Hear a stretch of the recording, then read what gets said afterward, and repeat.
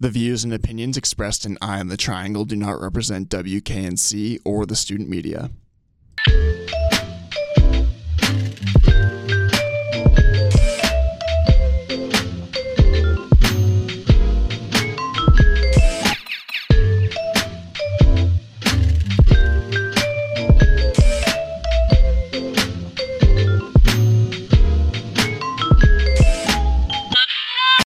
Good evening, Raleigh, and welcome to this week's Eye on the Triangle, an NC State student-run, student-scripted, and student-produced news show on WKNC 88.1 FM HD1 Raleigh. I'm Owen Trainer.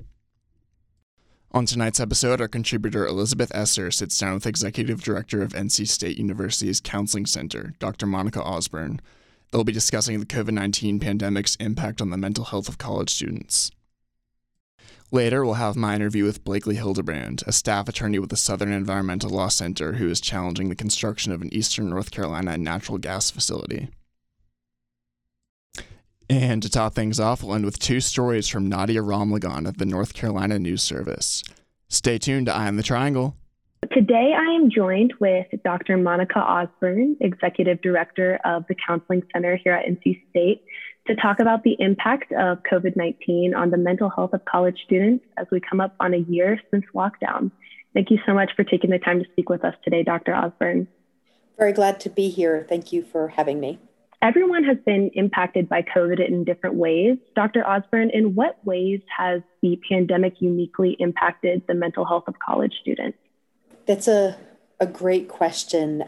It significantly impacted the mental health of not only college students, but people around the nation. The way that we're really seeing that in our students at NC State is first and foremost isolation, not having as many social outlets and opportunities for connection has been a significant challenge related to mental health.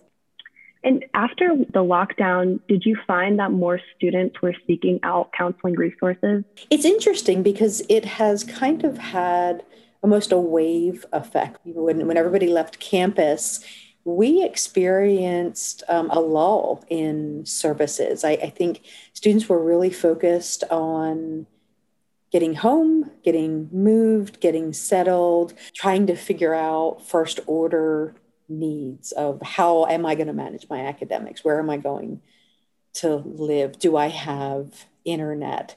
So we didn't start seeing a pickup in service delivery until over the summer. Usually we're a little slower in the summer, and that wasn't true this past summer because once students kind of got settled and realized that they could access us still in a telehealth capacity, they started doing that, and we absolutely made services available for them. So then we had another increase when folks came back to campus in fall, and then when it went remote again, it dropped again. It's kind of like it followed a little bit of a roller coaster for sure. And how have students responded to counseling sessions virtually? Really well. We have a significant number of students that really like it, and some students even it's preferred. I mean, it's not the same as being in person, right? I mean, we're all trying to do the best we can with what we have, but students have been, for the most part, really grateful that the services exist and that we've done so much to reduce the barriers of access. It really is as simple as calling the counseling center. And you do actually talk to one of our front office workers, and we have our paperwork on a link on the website. So it really, it took us a little while, but we really have a system that flows to remove some of the barriers for access for students. And what are some coping strategies that students have been using or that you could recommend for students dealing with mental health struggles related to COVID? This is an area that our department, Prevention Services at NC State, does a phenomenal job because not everybody needs counseling, and sometimes they just need that connection and support or maybe additional resources. If you go to the website and just type in Prevention Services drop-in, spaces, an entire list of community drop-in spaces appears to where students can meet and talk to folks that are struggling with similar things that they are. So that's one of the places that I think is has been a tremendous resource. We also have workshop series in the counseling center, our anxiety toolkit or getting unstuck that focuses on some symptoms of depression that really help teach students those coping strategies. And some of them are just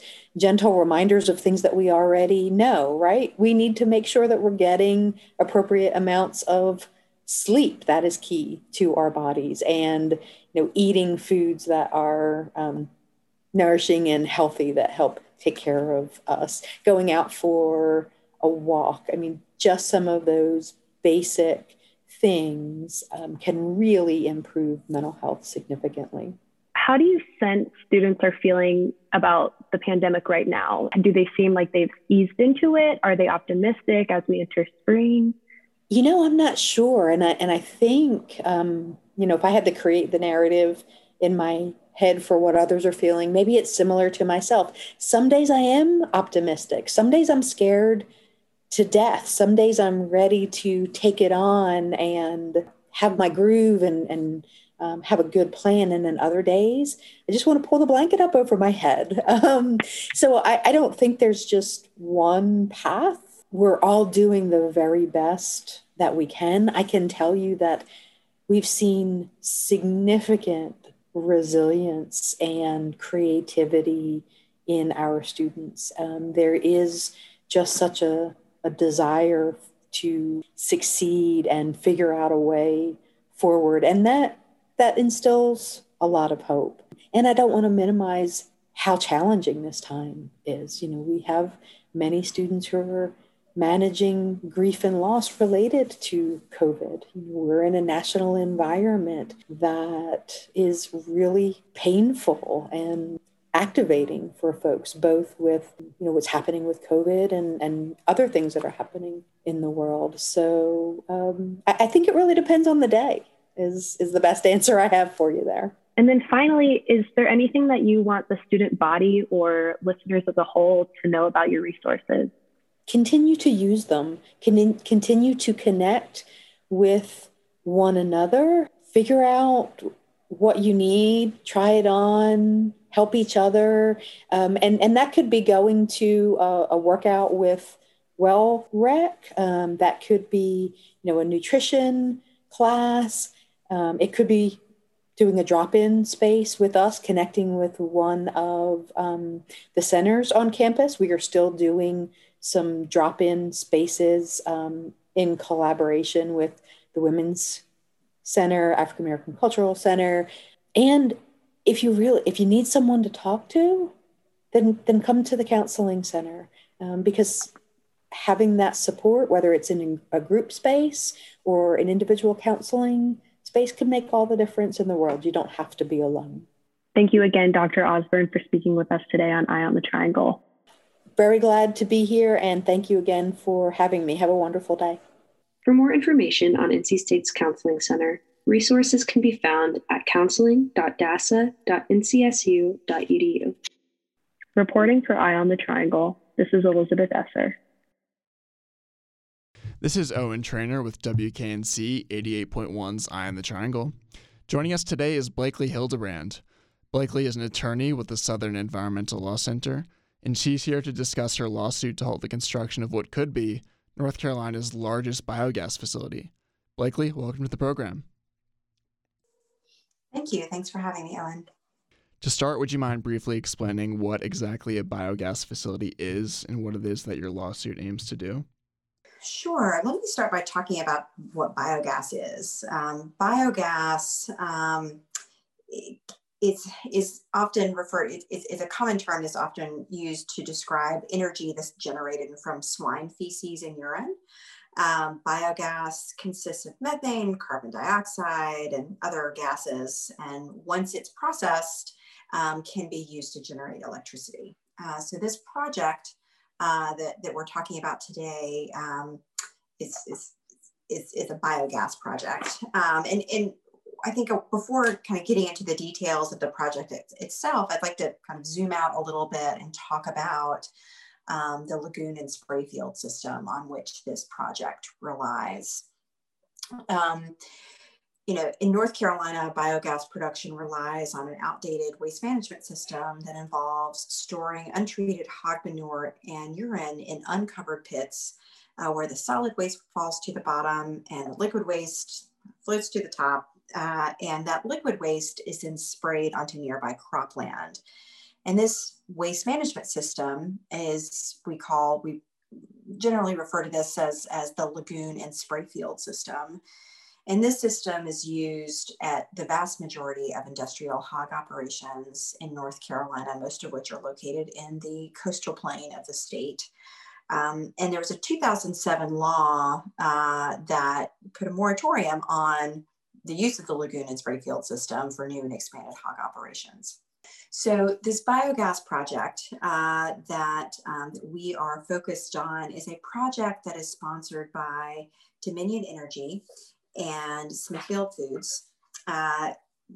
Smithfield Foods is the largest pork producer in the country. And these two companies, these two giants in their industries, are putting about $500 million into a joint venture called Align Renewable Natural Gas, which will make money from producing biogas in North Carolina and a few other states.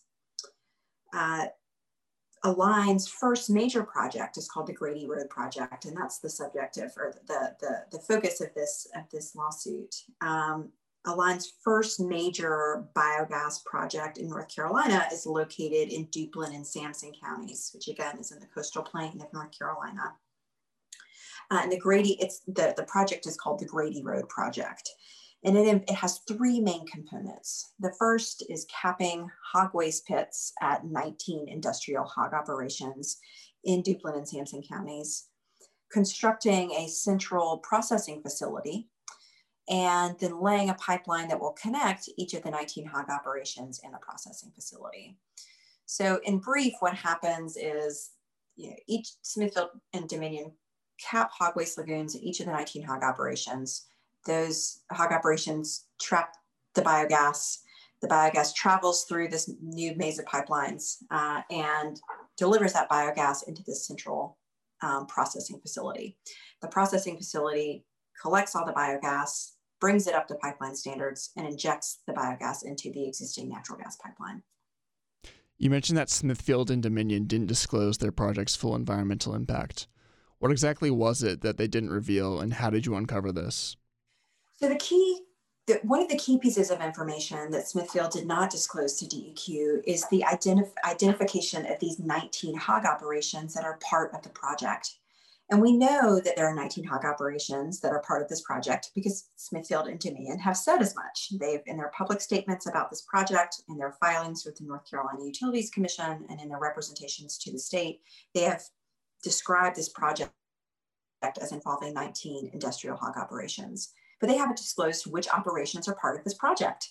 And in order for DEQ, the North Carolina Department of Environmental Quality, who regulates water pollution and air pollution in the state, in order for DEQ has to know what is coming into that central processing facility in order to know, in order to adequately protect communities that live nearby and protect air quality in the area. And I'd like to be specific, Owen. SELC has challenged the air quality permit that was issued to Align for the processing facility, the central gathering processing facility where all of the biogas is collected. Mm-hmm. With this sort of lack of transparency, why do you think it is that the DEQ issued the permit in the first place? I think DEQ, Smithfield didn't tell DEQ what information they need. I think DEQ is handicapped in providing in drafting the permit as they did. We think that Smithfield and Dominion should have been more transparent with DEQ, and in fact, DEQ requested information from Smithfield and Dominion on numerous occasions, and Smithfield and Dominion were not transparent about all of the details of the project. and we're asking that the DEQ require more transparency out of Smithfield and Dominion, and to write a permit that's more protective of communities and the environment.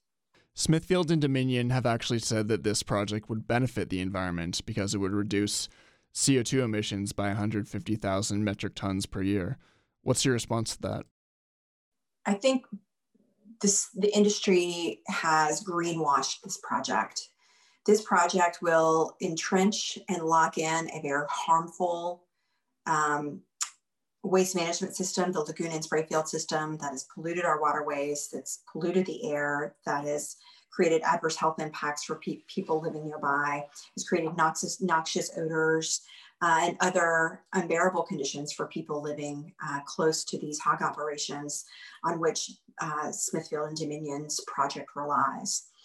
Not to mention the fact that the biogas is not a truly renewable resource like solar and wind energy, because the emissions that biogas depends on are not naturally occurring.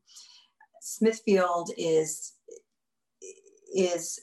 through this project, Smithfield is maximizing the amount of methane that's produced from these hog lagoons. And while they're capping and trapping most of that methane, there are opportunities for leakage along the way, which may mitigate some of the climate benefits that the industry is so loudly touting. But at the end of the day, this project locks in a harmful system. It's biogas is not a truly renewable resource like wind and solar, and we don't think the project should move forward as proposed. You mentioned the local communities. How much of a say did they have in the approval of this project? In the past, Smithfield has gone into some hot water for either dismissing or ignoring their concerns. Was it any different this time around? We are very concerned about the lack of transparency surrounding this project, not just because we're concerned about the permits that have been issued and the lack of information that DEQ had from Smithfield before it issued a permit for this project, but we're also concerned about the lack of transparency for communities. I mean, people cannot protect themselves and provide the agency when the state agency with meaningful feedback if they don't know the details of the project that is going in their backyard. For example, how are they supposed to talk about, or how are they supposed to know how this project is going to impact them if they don't know which hog operations are involved in the project, where the pipeline is that Smithfield and Dominion plan to construct? People can't protect themselves and provide the agency with feedback if they don't know the details of the project. And they can't protect themselves if they don't know the details of the project. People of color and the poor are disproportionately impacted by agricultural pollution. Is this the case with the Grady Road project as well? Yes, biogas relies on the primitive lagoon and spray field system that harms residents, and it's been well documented that people that communities of color living near lagoons and spray fields are disproportionately communities of color, and communities of color bear a disproportionate burden of the health impacts and environmental impacts that are associated with this very primitive waste management system. With respect to the lagoon and spray field system, Smithfield promised the state of North Carolina to tighten their environmental standards and research alternatives in an agreement over 20 years ago. They still have not followed through with this promise, but you're now asking Attorney General Josh Stein to enforce the agreement. Tell us more about that. Sure. In the year 2000, the Attorney General and Smithfield Foods entered into the Smithfield Agreement, which is a voluntary agreement, again, between the state and Smithfield Foods, under which Smithfield committed to developing and installing cleaner technology at their company-owned and contract operations in the state. There were several technologies that were developed in the years after the agreement was signed that addressed the noxious odors from the lagoon and spray field system, the water pollution, the air pollution, and other impacts of the lagoon and spray field system. But Smithfield did not implement any of these new waste management technologies on their operations because the technologies were not found to be economically feasible. and that's a term of art that was used under the agreement. In short, Smithfield did not install these technologies because the technologies were found to be too expensive. But the candidate technologies and the economic feasibility analysis was conducted, over a decade ago, and a lot has changed since then. In particular, biogas development is now on the horizon, and Smithfield stands to make money and profit from the Lagoon and Sprayfield system. There are technologies out there that address the water pollution and air pollution and odors that result from Smithfield's use of the Lagoon and Sprayfield system. Smithfield has used these cleaner technologies in other states like Missouri. And we think that the technology that Smithfield has used in other states that is cost effective can be a starting point for what Smithfield can use here in North Carolina. So it is time that Smithfield upholds its obligations under the Smithfield Agreement and follows through on its promises to clean up its mess here in North Carolina. So the pork industry is known for being a powerful interest in North Carolina, and most lawsuits that have challenged any of its activities haven't been successful. What makes you think this one will be any different? The pork industry is very powerful in North Carolina. There's no doubt about that. And the industry has fought regulation at every step. They have tried to change laws about who can bring nuisance actions in the state. They have tried to create a loophole in the existing moratorium on hog operations in the state. And they have they are a powerful force in North Carolina. I mean, here, our lawsuit seeks to require Smithfield to be transparent about the basic details of their project, the pollution that will be created by their project, and the details of their project. These are basic pieces of information that Smithfield needs to disclose to the state in order to get a permit that complies with the law. And so we are hopeful that our lawsuit will be successful. Of course, that remains to be seen. At the end of the day, what we hope is that Smithfield will transition to cleaner technology to manage its hog waste, will be transparent with the state and with the public about the impacts of their project and the details of their project, and will not further harm the environment in the communities that have dealt and borne the burden of pollution and health impacts for decades resulting from Smithfield's poor waste management practices. Did you or anyone else at the SCLC reach out to Smithfield, Dominion, or the DEQ before or after filing the lawsuit? So we, SCLC, on behalf of over a dozen organizations, submitted 2 sets of technical comments to the state in June and again in November of last year, raising these concerns about the lack of transparency with the state.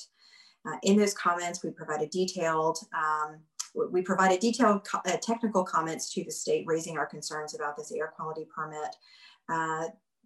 We attended a public hearing and spoke at a public hearing and made those concerns very well known to the state and to industry representatives that attended those hearings. So they are, both the state and Smithfield and Dominion are well aware of the concerns that we've raised throughout this process. And what was their response? Well, the state, after the public hearing in November, requested that Dominion and Smithfield disclose several pieces of information that we suggested that the state needed in order to issue the permit. Smithfield refused to disclose that information. Blakely, thank you for joining us. Thank you for having me, Owen.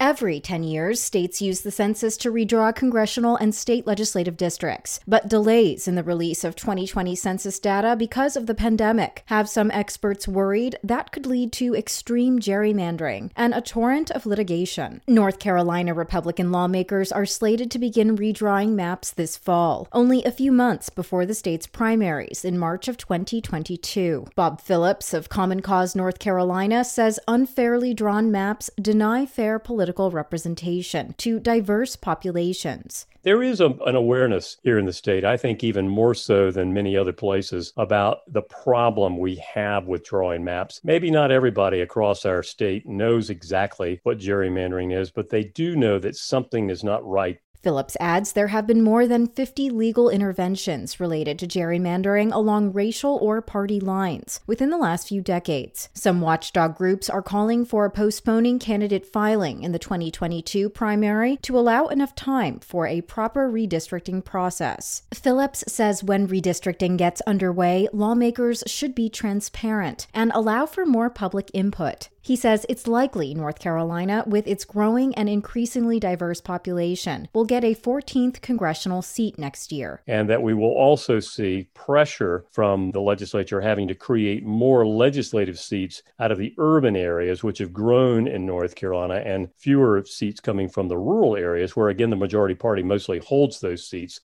North Carolina state law bans the governor from being able to veto redistricting maps. Phillips also notes that nationwide, this will be the first redistricting to occur after the U.S. Supreme Court invalidated a portion of the Voting Rights Act in 2013. Now, districts with a history of racial discrimination no longer need pre-clearance from the U.S. Justice Department to make voting changes. For North Carolina News Service, I'm Nadia Ramlagan.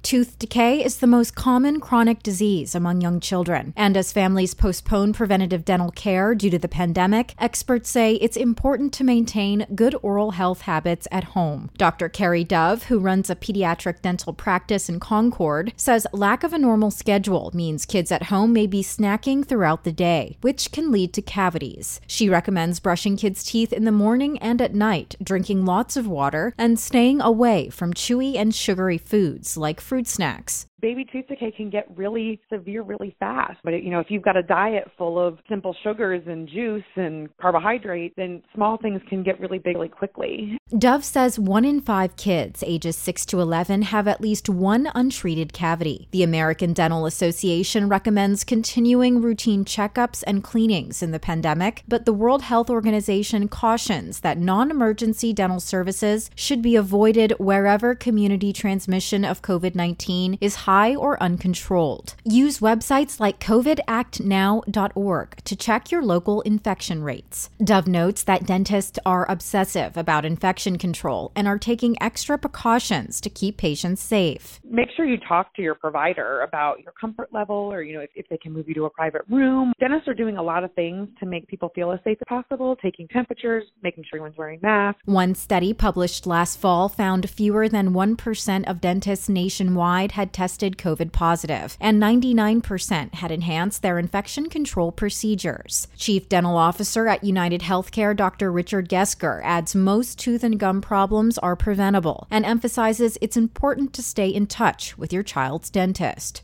Some individual dentists and some dental plans are making telephone and video consultations available, but this is only an option as a starting point for care and advice to help the patient select the best setting for them for in-person care. The American Dental Association says spending on dental care dropped by 38% last year and is expected to further dip 20% this year. For North Carolina News Service, I'm Nadia Ramlagan.